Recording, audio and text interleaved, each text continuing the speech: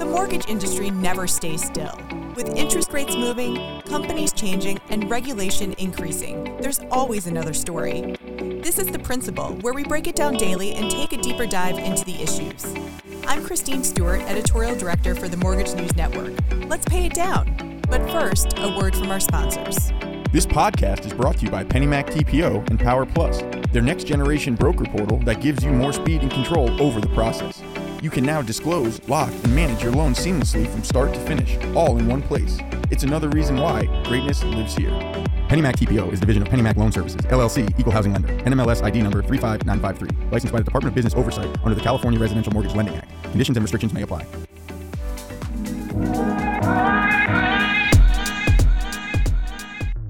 One analyst is downgrading Rocket Company's stock to sell, and it seems like the market might be listening. Welcome to The Principal. I'm Mike Savino, head of multimedia for the Mortgage News Network, and today I'm joined by NMP staff writer Katie Jensen. Katie, thanks for joining me. Thank you for having me. So, Katie, we're in this situation where Rocket stock has fallen about 12% going back to Tuesday afternoon. Amid that fall yesterday, we heard from Kevin Heel at Argus Research, who downgraded the stock from hold to sell, which seemed to at least, contribute to the fall that was already kind of happening. Why did he say this? So there's a multitude of reasons, but essentially Kevin had a dour outlook on Rocket over the next few years. So given Rocket's latest earning reports, he believes Rocket has a tough road ahead of them. We saw around a 90% dip in the last earnings report for the third quarter. That makes two straight quarters of over 90% dip in earnings. So Rocket shares have also been underperforming. They fell 40% compared to 16% for the index. He just said, shareholders aren't getting a lot from this. There's other things that they can invest in. That was a point that he hammered a lot during the interview. Rocket's also dealing with some other issues, not dissimilar from what other companies and other lenders are facing right now. Rocket has a lot of capital. But one of the bigger things that he noticed is that they have $9 billion worth of mortgages on the books. They do not meet the criteria to be sold to the housing agencies. So they've been shopping them around, and they're only really receiving distressed level bids on them. So, and you kind of pointed out, the mortgage industry as a whole has obviously been struggling. We've been reporting a lot about the down market. And of course, even with the earnings reports, we saw a lot of big lenders see their earnings fall. Not all of them 90, but over a 50% dip was common. Maybe you laid it out a little bit, but why is Kevin so down on Rocket, even relative to the mortgage industry?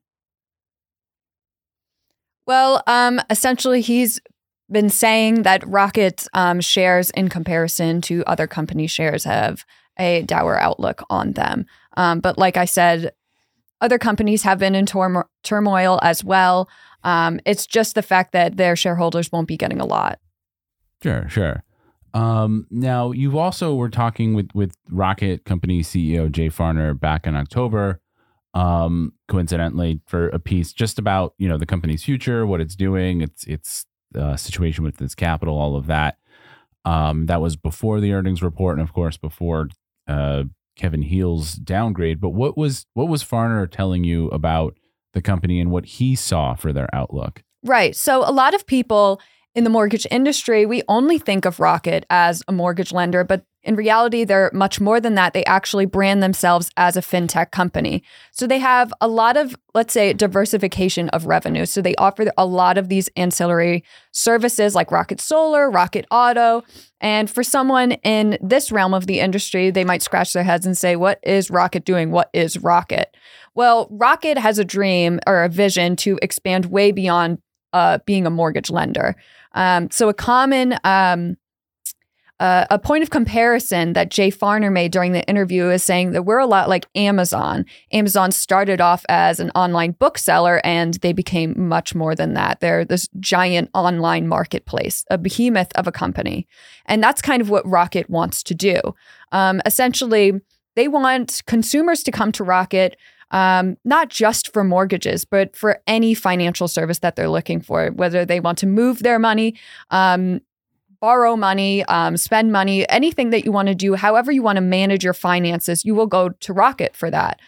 So a baby step in that direction is they bought Truebill, which eventually got rebranded as Rocket Money. So that's kind of the direction that now they're heading in. It's basically a one-stop shop where consumers can manage their finances. So that is the greater vision for Rocket. Right now, they're deeply rooted in mortgages. A lot of their revenue comes from mortgages, but you can see from the expansion of their other services and how they're building up their fintech that they're heading in a much different direction.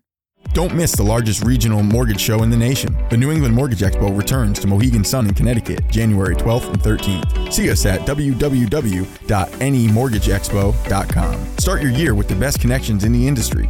Dozens of sessions, scores of exhibitors. It's where success is written every hour. www.nemortgageexpo.com. And also their recent partner program that they've launched, where even if you're not a partner, you can use their underwriting, similar to the way Amazon flipped AWS. Is, hey, this is a cost for us, but we can get other people to pay for the same kinds of services. Right. Exactly.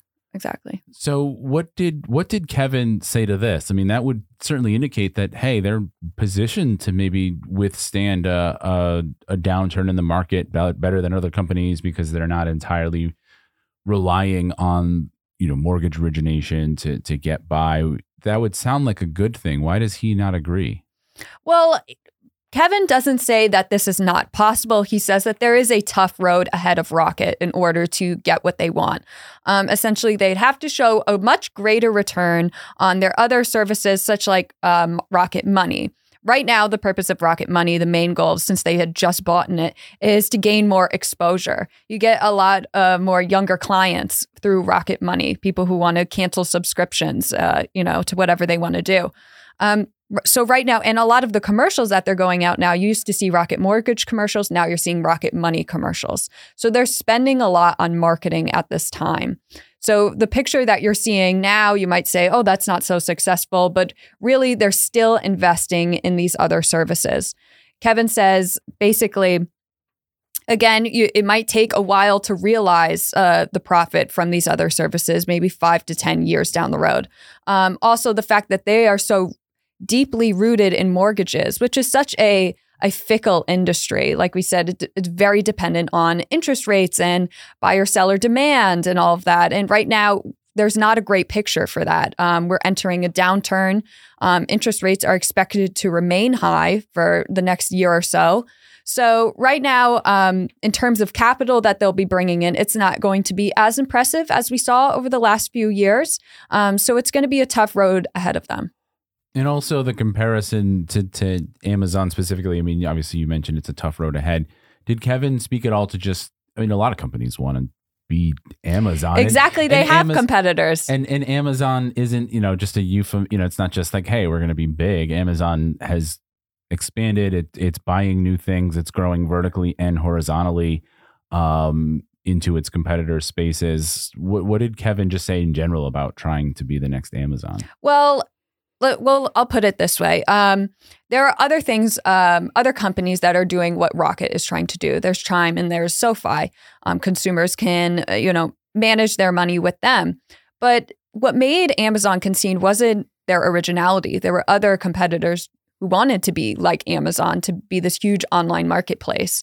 So it all depends on how you manage your money and how you're able to get there. Obviously, Amazon had a ton of capital in order to get there. So does Rocket. So you don't have to be original to win in this space. You need to have a lot of support. And now I think Rocket is kind of leading in this area because they do have a lot of exposure. They already have it as a mortgage company.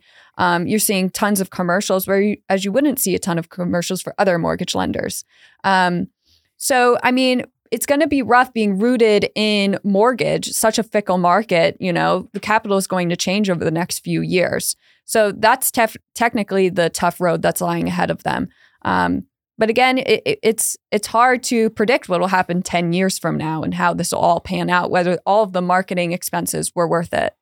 Yeah, nobody would predict the series of events we've seen the last 2.5 years. No, absolutely not. And it's all completely dependent, on world events and things like that. Some people think it's extremely unlikely to see another refi boom, after we just dropped down to historic lows. But, world events do impact those things and, impact interest rates. So it's hard for even experts to tell us what's going to happen.